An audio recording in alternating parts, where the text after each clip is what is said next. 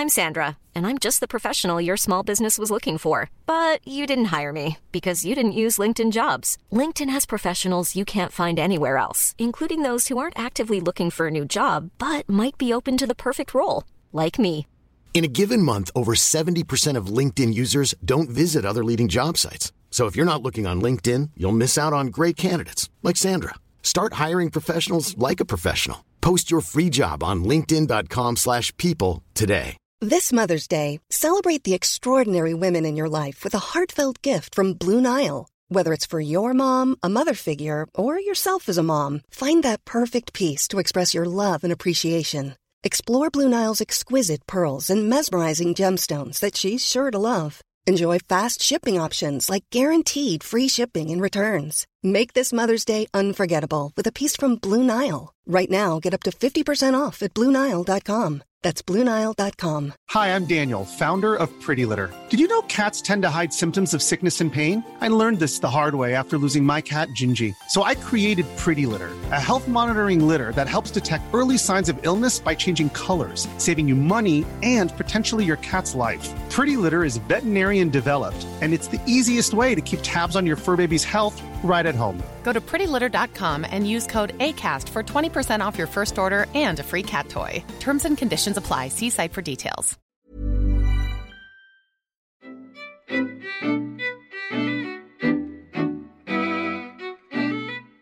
In this episode, we're joined by Marina Aspinall, a trainee solicitor at Dentons currently sat in banking and finance. With a focus on the Scots qualified route, Marina provides an account of her legal journey so far, right from securing her training contract up to the day-to-day life of a trainee solicitor.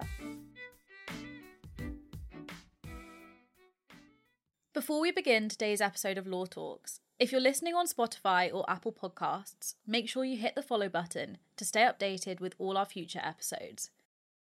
So to start off with, can you please explain your route into law? And growing up in England, what made you choose to go down the Scottish law route? Yeah, so it was actually slightly accidental. I think back when I was choosing where to go to uni, I had 4 English unis and then Edinburgh on my list.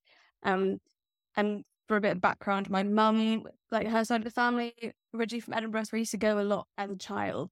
And I had sort of a personal link to the city.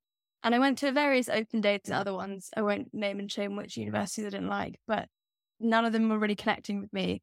And so I just decided, I love Edinburgh. I love the city. The uni's great. I'll just go there.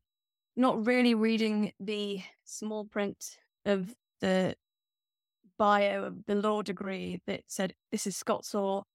Don't do this if you want to practice in England, essentially. I say I didn't read it. Maybe I did. I just sort of didn't pay attention, thinking that it wasn't a big deal. And then when I turned up in first year, I think it became abundantly clear that actually English and Scots law are quite different and that it probably would be a problem, but I kind of left it to future me to deal with. Came to fourth year, I was future me in the present and I had to deal with it. And I think I was really keen to get started with my career at that point. I'd done 4 years of law school. I was ready to just hit the ground running, and the thought of having to do even like a mini conversion, I just was not up for that. So I just sort of stuck with it. So now I did my diploma, which is the LPC's SQE equivalent, last year, and then got my training contract with Denton's a global firm, but I'm in their Scottish offices. So I've kind of just gone with that. So I'll be spat out at the other end as a Scots qualified lawyer. But I think once you get to that stage, it's all pretty fluid. And a lot of the work that I do is English anyway. So I think it's kind of much over much, especially in the commercial sphere where the law is very, very similar. So actually that background hasn't hindered me too much. There are sort of the odd quirks that you learn, but Scots law likes it to be a bit different and a bit more complicated. But that's kind of how I ended up where I am. And I don't regret it. I think it's been great. And I think actually, and my firm Dentons does offer dual qualifications. That's what I'm aiming for. So at the end, I ideally want to be Scots and English qualified. So then I can just work anywhere and life is great. Thank you. That's really interesting. You're actually the first lawyer we've spoken to that has gone down like the Scottish law route. So really interesting to hear. I didn't realize that you could do dual qualification. Does that take longer, or is it just additional? So I haven't looked that much into it, other than knowing that it's an option. I think it's you have to do some exams, which as a NQ associate is probably the last thing you want to be doing. But I don't think it's that time consuming. A lot of people would choose not to do it because often you do just work on English stuff, not being English qualified. But I think it does just allow you to go a bit further with the work that you do. So I think it is a route that I'll go down. But maybe I'll do a bit more research, find out how time consuming it might be, and go from there. It's probably just nice to know you have the option there, though, as well. That in itself opens up quite a lot of windows, I think. So, and also, I mean, Edinburgh's just amazing, so I completely understand why you've settled there and love it. Okay, so in terms of actually securing a training contract, it's something we talk a lot about on the podcast, and it's notoriously tough and competitive. And we were wondering if you could talk a little bit about the process of getting that and how hard you found it and how you tried to stand out from other candidates. So I think, again, it was slightly accidental is not the right word, but my way of securing a training contract was, I think, slightly odd. I was applying to various sort of VAC schemes, mainly with Scottish firms, given that I was at a Scottish uni, but I was also on a year abroad at the time in Canada. And so because most of the application processes involved a sort of in-person assessment day, this is just pre-COVID, I found that a lot I couldn't even really apply for because I wasn't going to be in the country. They weren't doing virtual assessment days. So I had to slightly pick and choose based on ones that had a mainly virtual sort of VAC scheme application process. Having said that, Denton's did have an in-person VAC scheme, so I have no idea how they slipped through the cracks. I think this is just the universe telling me something that I had to apply to them, because I remember with Denton's it was a bit strange because I applied for the VAC scheme. I got a telephone interview. It was one of these competency-based ones, which, I mean, competency-based interviews are just the worst when they're like, describe a time when you went above and beyond, and you're like, oh God, try and make something up on the spot. So I had that over the phone, and then I think I was invited to an assessment day that was in person, and I said to them, sorry, I actually live in Canada at the moment, so I can't come. So they basically fast-tracked me to the interview stage just for the direct training contract. And that must have been in January 2020. And then I'm pretty sure I didn't hear from them again until August 2020. This time we were in a pandemic. It was all virtual. But I remember I was actually on a VAC scheme for a separate firm, which had a more sort of regimented process of application, first interview, second interview, rather than like an assessment day. And so that's how I managed to get onto that one. And I was doing the virtual VAC scheme for this other firm. And I sort of checked my phone and I saw that I had an email from Denton saying, sign up for your virtual assessment day. And I had not heard from them for like 6 months. So again, I think this is the universe telling me something. So that's so random. But I signed up anyway because I had nothing to lose. And I kind of thought maybe I was on that list by mistake. I don't think I was, but I think I thought that they certainly sent that to me. But I did the virtual assessment day. And to be honest, I think that really helped me because I could do it from the comfort of my own room. I could be comfortable, probably wearing slippers and my pajamas on my bottom half. And then I had all my notes around my laptop. So I could choose the answers to the questions rather than having to do it off the fly. So I think that really helped me. And so I did that, and then literally 24 hours later, they called me up saying, we want to offer you a job. And that was a wild day because the way the timelines worked is that the one that I did, the other firm that I did the VAC scheme for, also offered me a training contract on the same day. So it was wild. I went from having 0 job offers to 2, and I was having to consider my options and all that. So it was kind of a bit of a whirlwind because you had this pandemic in the middle, but I also was in Canada, and so I couldn't apply to loads. And I was doing interviews at like 5 a.m. It was all kind of a blur, to be honest. So I think I slightly fell into the training contract that I got because I don't think I really thought anything was going to come out of it, which is maybe an argument for just throwing the kitchen sink when it comes to applications. In terms of how I distinguish myself, I think it's really important to not underestimate how like valuable not law experience is. I know people probably say this all the time, but most people applying to these firms will have really good grades, have done some work experience, be able to talk law all day long. But for me, I spent a lot of time in my interviews talking about how I was a waitress and I worked at a pub and how that gave me skills in terms of dealing with difficult people, because God knows people are so weird when they're at restaurants, it seems.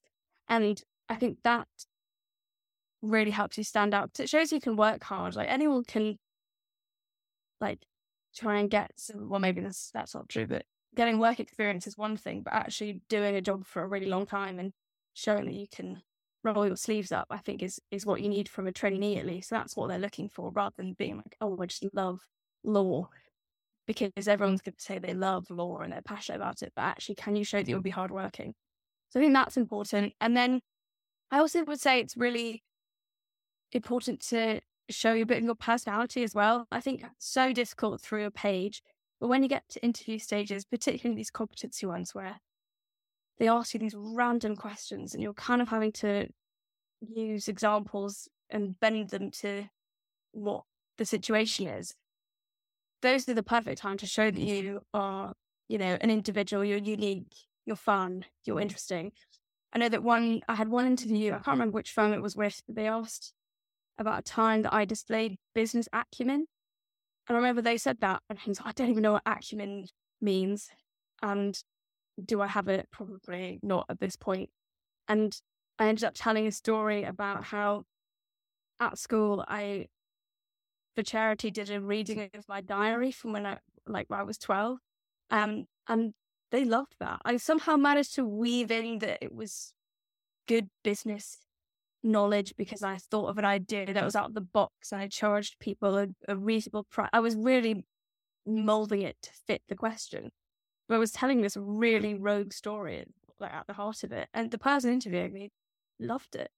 And I think you shouldn't shy away from showing like who you are.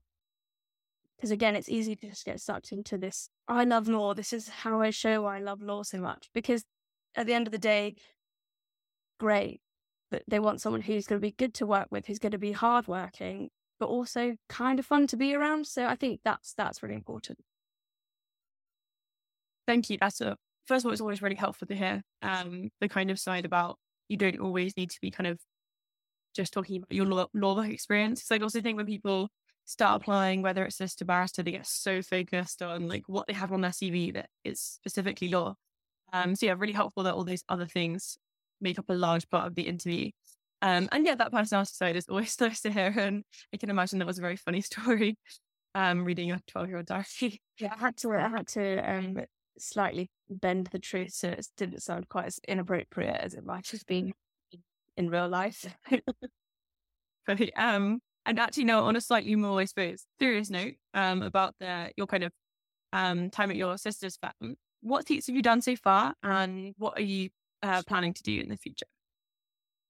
So I started in investment funds, which is sort of similar to corporate, but much more focused on private and public investment vehicles that pull their money, people pull their money together and invest it in different ways. Before I started that seat, I had absolutely no idea what it was.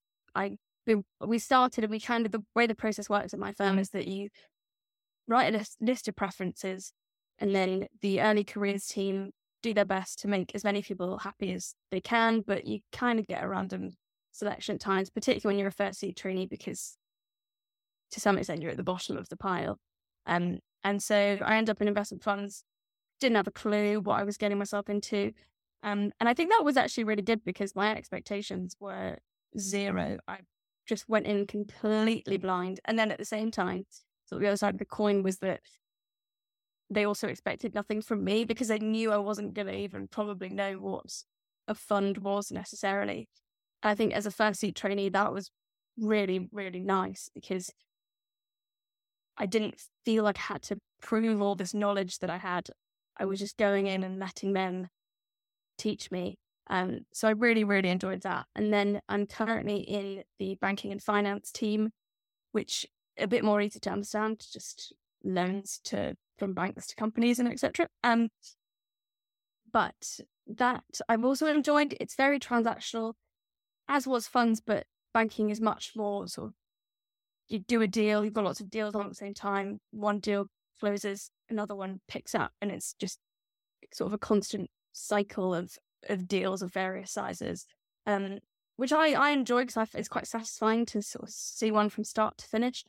But it can be a bit more sort of stressful and time pressured because you've got clients who need this money by this date, and you have to just try and wrap everything up by that point. So far I've done 2 very transactional seats. So I think going forward, I'm looking to contrast that slightly, hopefully something more along the sort of contentious lines, litigation, something along those lines, so I can really contrast the transactional with some more contentious side. I equally am hoping to try and squeeze in a secondment at some point because I think it is really useful to see the client perspective. And I also think that I went for a secondment in my last rotation. I didn't get it, but I had an interview and they said something that really stuck with me because they were saying that when you're a private practice lawyer, you can be quite robotic because you always are just trying to impress your clients. And so you're sending these really complicated emails and everything's quite precise in how you speak.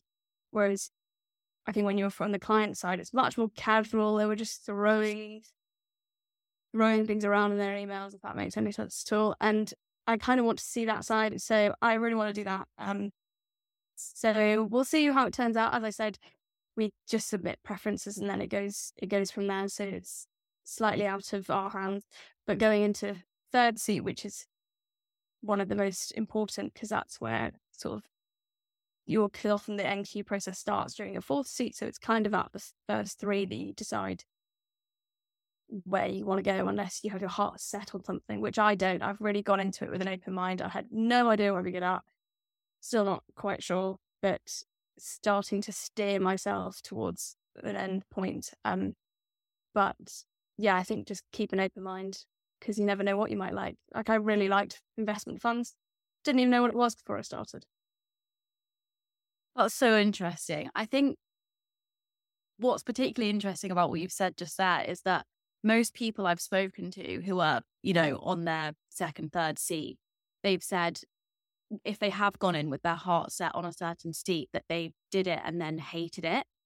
And they actually end up loving something else. So that's really good advice for everyone there. And yeah, super interesting. I hope that you get the secondment.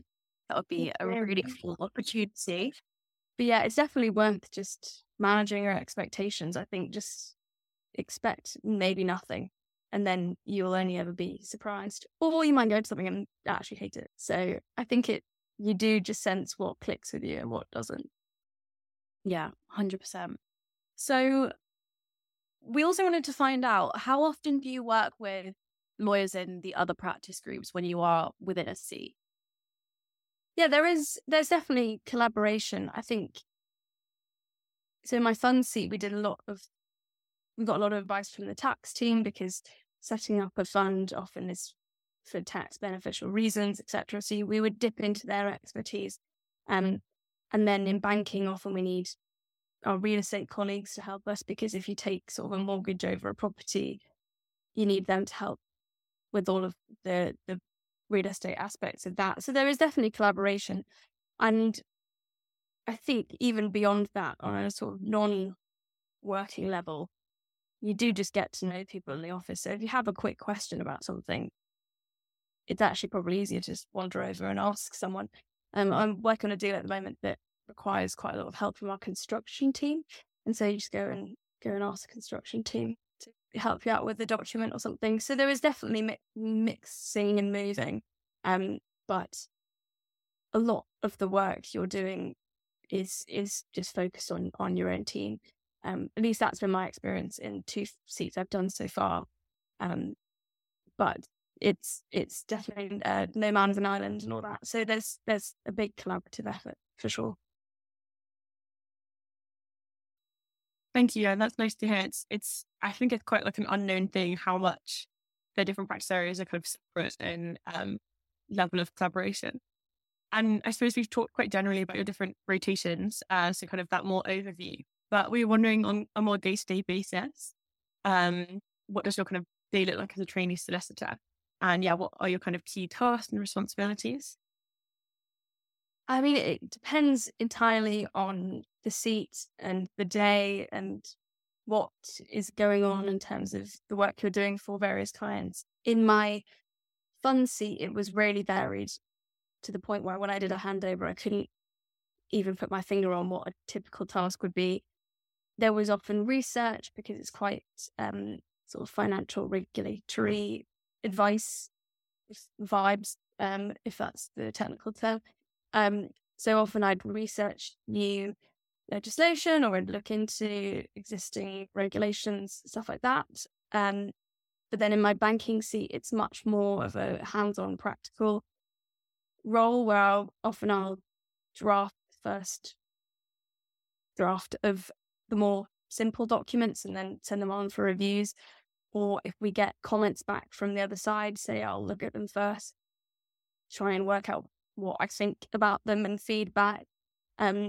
So it really does vary. And I think that depending on what you've got on your plate. So I've just completed quite a big deal where I was very involved, and often it would be pinging documents back and forth, updating with comments, having reviewed them, having discussed them with the associate, senior associate. And I think a big aspect of a trainee, of the role of a trainee at least, is that you're kind of project managing, but at the bottom level, in terms of the fact that the others in your team who are more senior will probably be knuckling down, doing intense drafting, negotiation. So if they ask you where things are at with a specific document, or have we sent this off to the other side, have we received it back from the other side, it's often a case of keeping up to date and keeping track of what's going on in a deal. So often, and like looking after the file on the document, on the DMS, that's often up to you because you're just trying to be like the grease that's keeping the wheels turning on these things. So it's kind of hard to pinpoint into a specific tasks, but often it's just a case of keeping documents moving, updating people on where you are with things along those lines. So I think in both my seats, there's been a lot of quasi project managing, mainly because everyone else is too busy to keep tabs on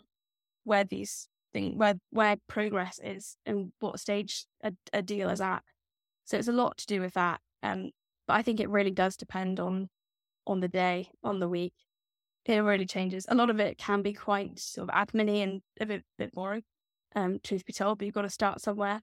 I can do a lot of filing at Companies House. That you'll get familiar with Companies House if you ever do corporate or banking seats. It's very frustrating, but you just get used to it. Then spending hours on hold with Companies House often is the way I spend my days. It just really depends. But you're never left twiddling your thumbs for too long, that's for sure. I think that's really useful to know because for those who are applying, as well as those who might have just started their training contract, some of the questions that have been asked in interviews, and it's certainly what I had in my experience, is, okay, so what would a trainee solicitor at this commercial firm do? And I've spoken to loads of people who have really been thrown off by that question, which I think is very understandable because if you haven't done a vacation scheme, or you haven't, maybe spoken to someone, it can be quite hard to actually know. So yeah, that's super helpful. Thank you. Yeah, I remember in my first check-in of my first seat, I asked my supervisor, I was like, how do I sort of get to that next level of being? How would you like to look 5 years younger? In a clinical study, people that had volume added with Juvederm Voluma XC in the cheeks perceived themselves as looking 5 years younger at 6 months after treatment. Look younger, feel like you. Add volume for lift and contour in the cheeks with Juvederm Voluma XC. Reverse signs of aging by adding volume to smooth laugh lines with Juvederm Volure XC. For important safety information and to find a licensed specialist, visit Juvederm.com. That's JUVEDERM.com. Not for people with severe allergic reactions, allergies to lidocaine, or the proteins used in Juvederm. Common side effects include injection site redness, swelling, pain, tenderness, firmness, lumps, bumps, bruising, discoloration, or itching. There's a risk of unintentional injection into a blood vessel, which can cause vision abnormalities, blindness, stroke, temporary scabs, or scarring. Talk to a licensed specialist to find out if it's right for you. I'm Sandra, and I'm just the professional your small business was looking for. But you didn't hire me because you didn't use LinkedIn Jobs. LinkedIn has professionals you can't find anywhere else, including those who aren't actively looking for a new job, but might be open to the perfect role, like me. In a given month, over 70% of LinkedIn users don't visit other leading job sites. So if you're not looking on LinkedIn, you'll miss out on great candidates like Sandra. Start hiring professionals like a professional. Post your free job on linkedin.com/people today. Trainee, and he said something that really stuck with me and that I try and sort of keep in the back of my mind at all times, that as a trainee, you essentially want to make everybody else in your team's life as easy as possible. So if you can kind of try and be a few steps ahead in terms of, or if you've got a document back to the other side, have a quick scan. If there's anything that you think is a red flag, send it on to them and say, I've had a look, I think all these changes are fine, but this one. And then that can then focus what they look at. If you are, asked to research something, try and think about how that research will apply to what they're looking to achieve. So you're not just giving them all this information, you're pinpointing it to help them. So I think a good answer probably to that question is to think about yourself as a bit of a project manager who's just trying to make everybody else's life as easy as possible. Because everyone else is going to be really busy. So if you can just make their life a bit easier by just going that step above, then I think that goes a really, really long way. That's such good advice. Really cool to hear.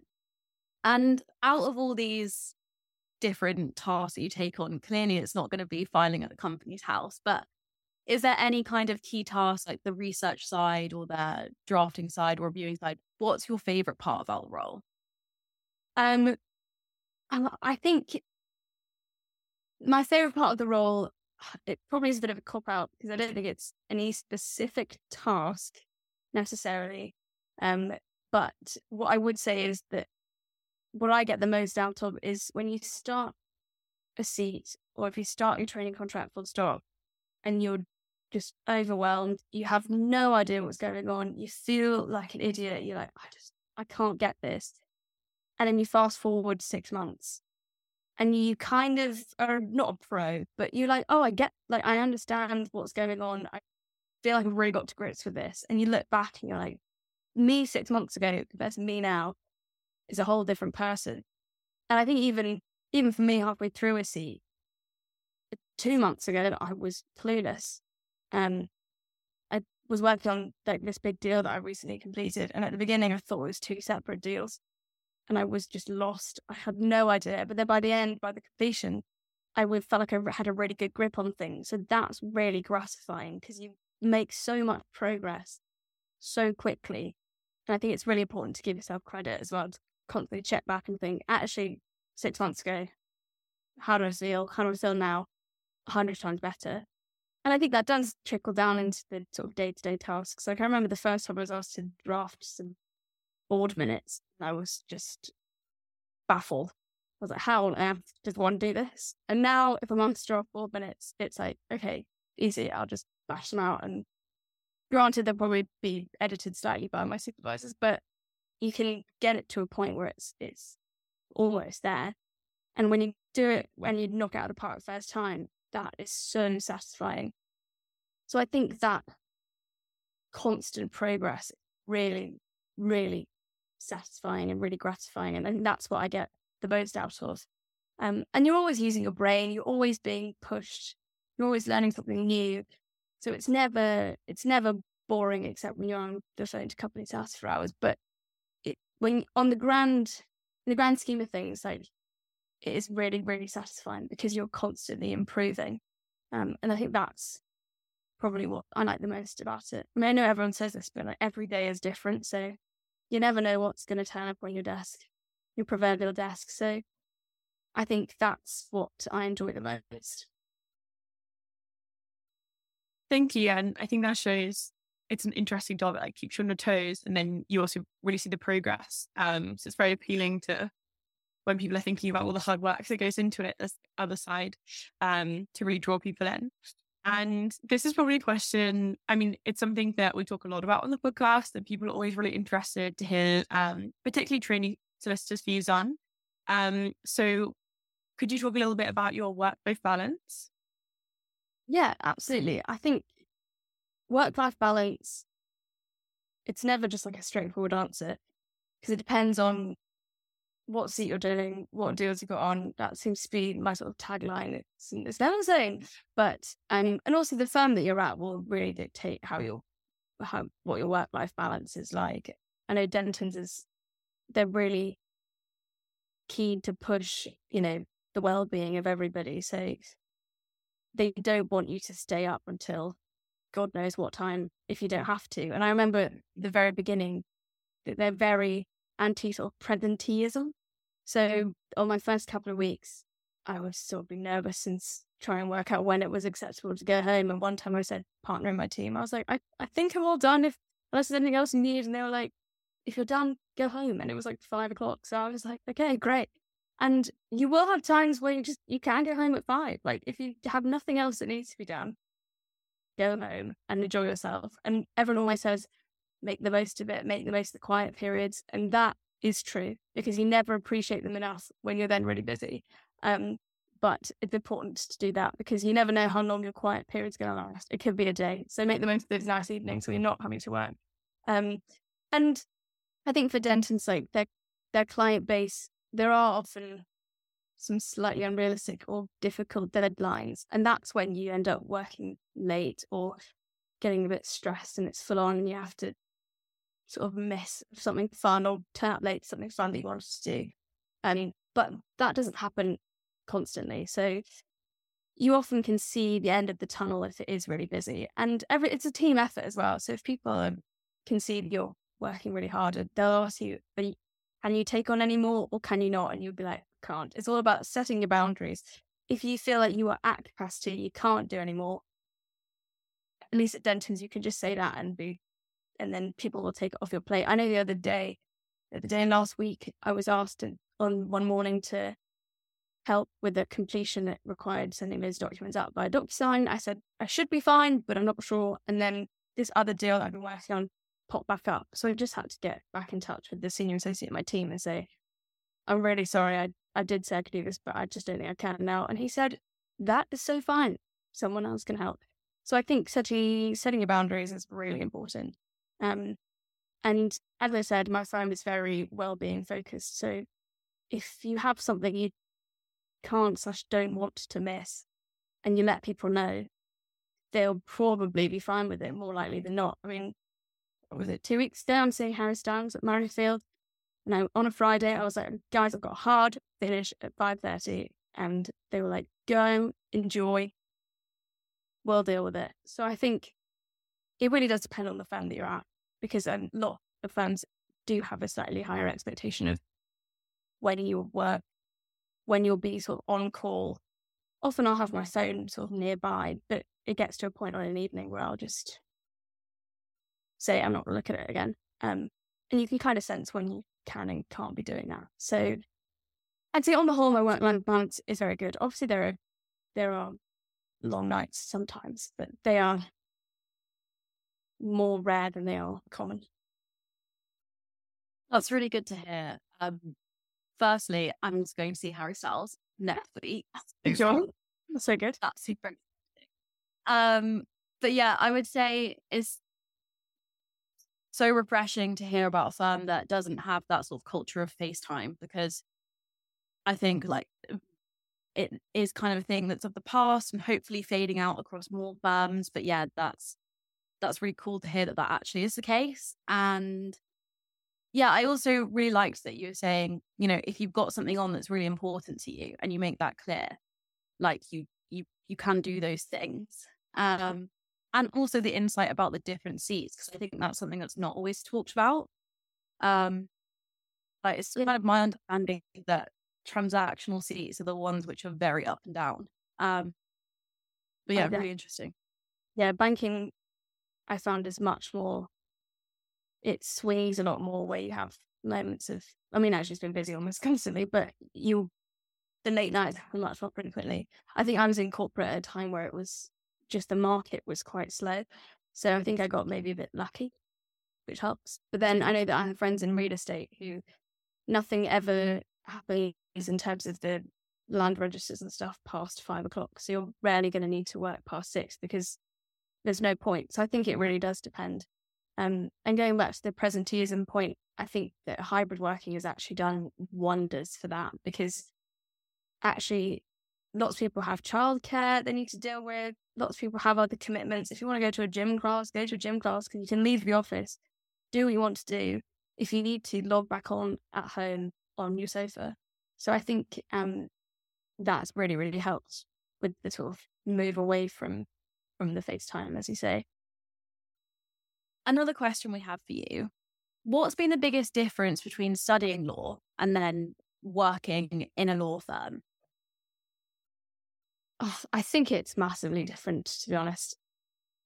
I think when you're doing a law degree, you're really getting into the nitty gritty of like what the law says, the substantive aspect of it, where like you know all the sections of various acts and you can reel them off and you can apply them to these sort of weird makeshift scenarios that they give you in exams. At least that was my experience.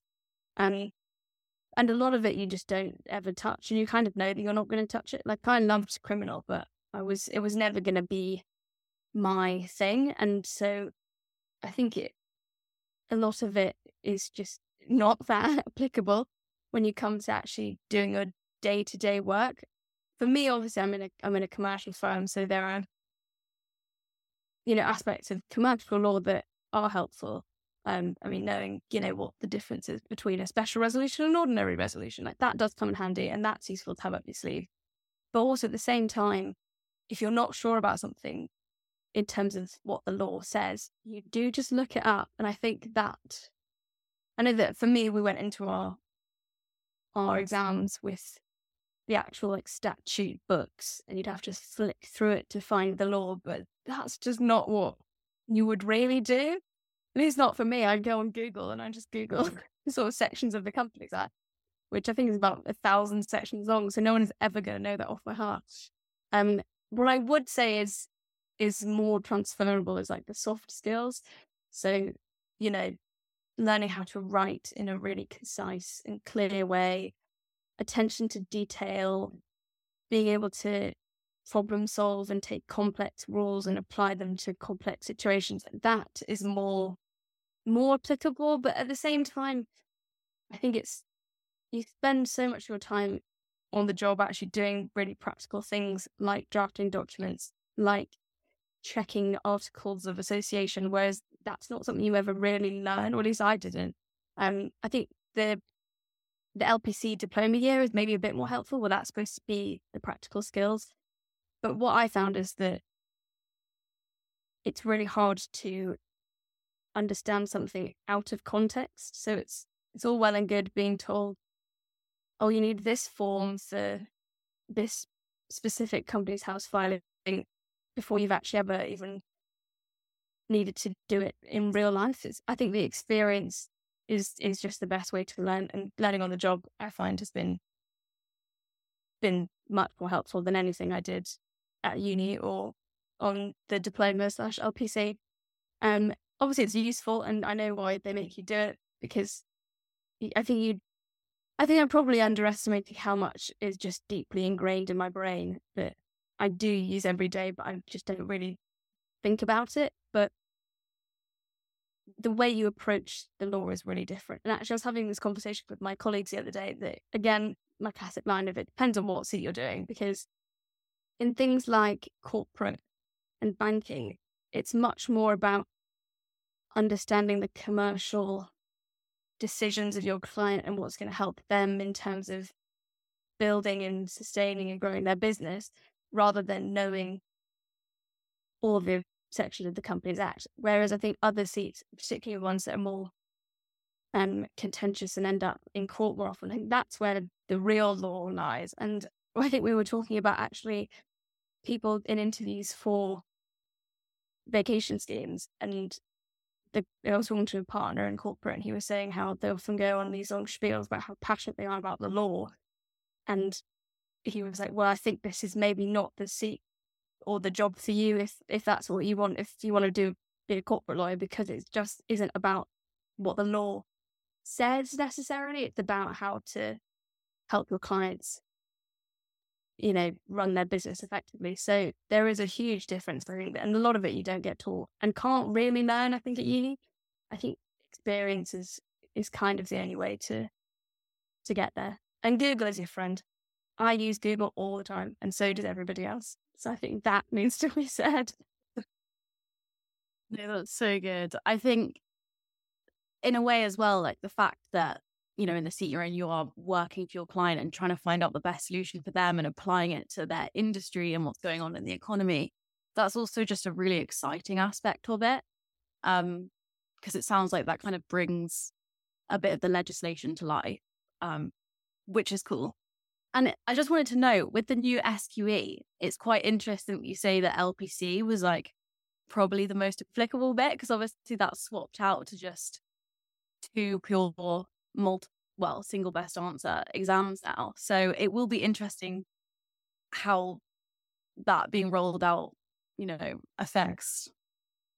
I've got a friend who's unfortunately having to do the first year of the SQE. Sorry if you guys are as well. But I think at least this is what I heard in the grapevine, is that the diploma/LPC, I think particularly the LPC, but that may just because I'm Scottish lawyer, but the diploma and LPC were just kind of too easy, and they didn't really prepare you sufficiently to hit the ground running as a trainee. Because for me, the diploma, we stopped teaching in March, and then I started in September. So your legal brain is out the window, and that you're having a fun summer, you're not thinking about it. So you turn up on the first day of your training contract, and you haven't got a clue. I think apparently what they're doing with the SQE is they're definitely running it for longer, so you go kind of straight into your training contract. I think they're supposed to be making it a bit more applicable to what you might actually be doing, because it didn't necessarily set you up into the best stead with the LPC and the diploma. That being said, I think it was still a good year. I had fun, but was it quite easy? Maybe I'm just a genius, but I'm thinking, which I don't think is true. I think that it doesn't necessarily prepare you completely for when you start. So maybe the SQE will actually achieve that a bit better. But then I also think that you can only ever learn so much before you actually walk through the door. So we'll see. I'll have to check in with my friend who does it and see if she survives. Yeah, thank you. But yeah, it's such a balancing, and it's so true. Katie just finished the DDL. I'm still actually studying York University, so it still feels really far away. She gets that stage when you're actually applying, and seeing if those soft skills have developed over time. And actually that's the case for a lot of our listeners are, all aspiring lawyers, some at university, some still in sixth form. So we kind of always finish the episode asking what would be your main advice for aspiring lawyers. Yeah, it's really hard to think of something that's not really cliche, but I think my first thing that I wrote down is, and this is maybe more for the uni students, but it kind of reflects back on my points about work-life balance, that whilst you want to apply to lots of firms and apply to all the good ones, it's really important to also think about what firms suit you and tailoring your applications to firms that actually will give you the life that you want, if that makes sense. Because if you want to hustle and you're like, I love high pressure, then go for it, go, magic circle. If you actually want a bit more of that balance, then go more mid-tier. Like, you can really, it's a two-way street at some point. Obviously, you need to impress them, but you could go to firms that have terrible vibes, and if you don't like them, that's fair enough. So I think pick and choose based on your aspirations, on your ambition, and I think that's really important, because you're going to be doing this job day in, day out for who knows how many years. If you hate the place that you work, even if you love the work that you're doing, I think that's a bit of a deal breaker, because often you won't like the work you're doing, and then if you also hate the place you're working, terrible. Whereas I love the firm, I love the culture, and everyone's really friendly, everyone's approachable, no one's scary, no one's sort of nasty for no reason. And I think that I don't have experience outside of my firm, but you hear horror stories about partners who are just rude for being rude's sake, and like, you can avoid that. Obviously, there's only so much you can get from a website, but you can pick up on what you think suits you. I can remember in my interviews with Dentons, I end up laughing. Who laughs in a job interview for a training contract? But the two ladies who were interviewing me were a hoot, and I was like, this feels right, and it will click. And if they want you and you want them, then match made in heaven.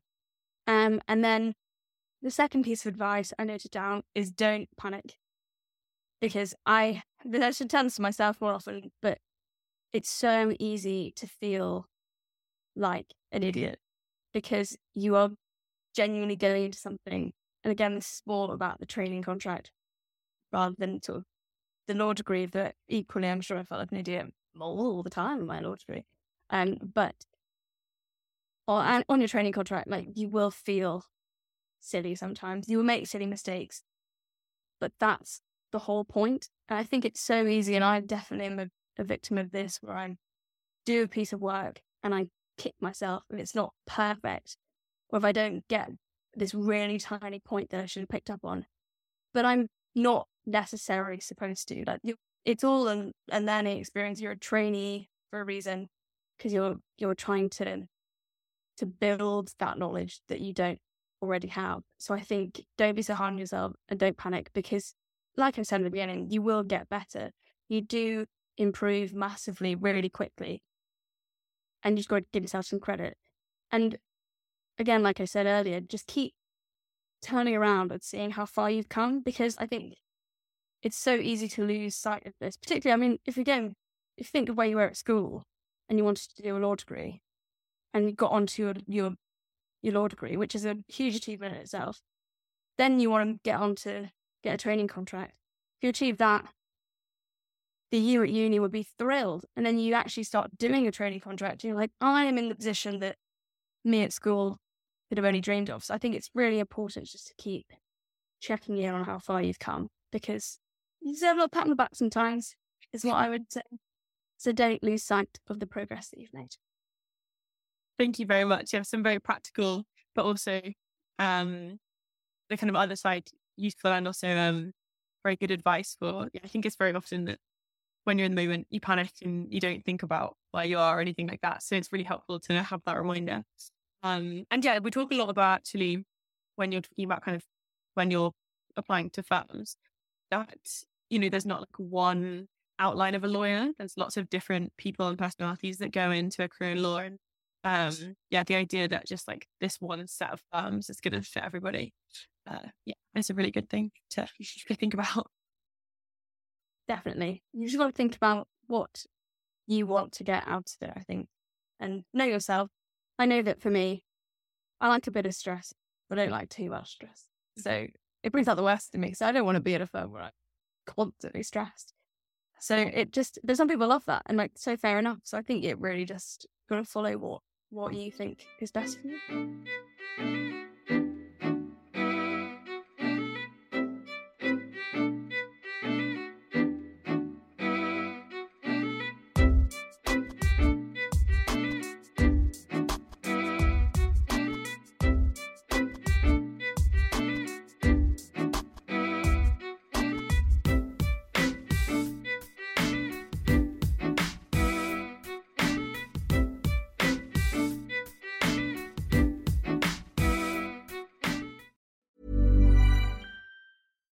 Here's a cool fact.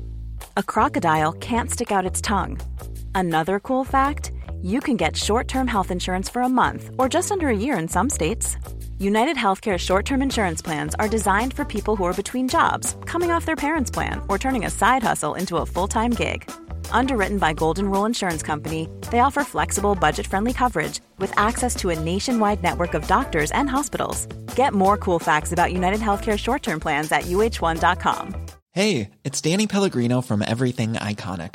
Ready to upgrade your style game without blowing your budget? Check out Quince. They've got all the good stuff, shirts and polos, activewear, and fine leather goods, all at 50 to 80% less than other high-end brands. And the best part? They're all about safe, ethical, and responsible manufacturing.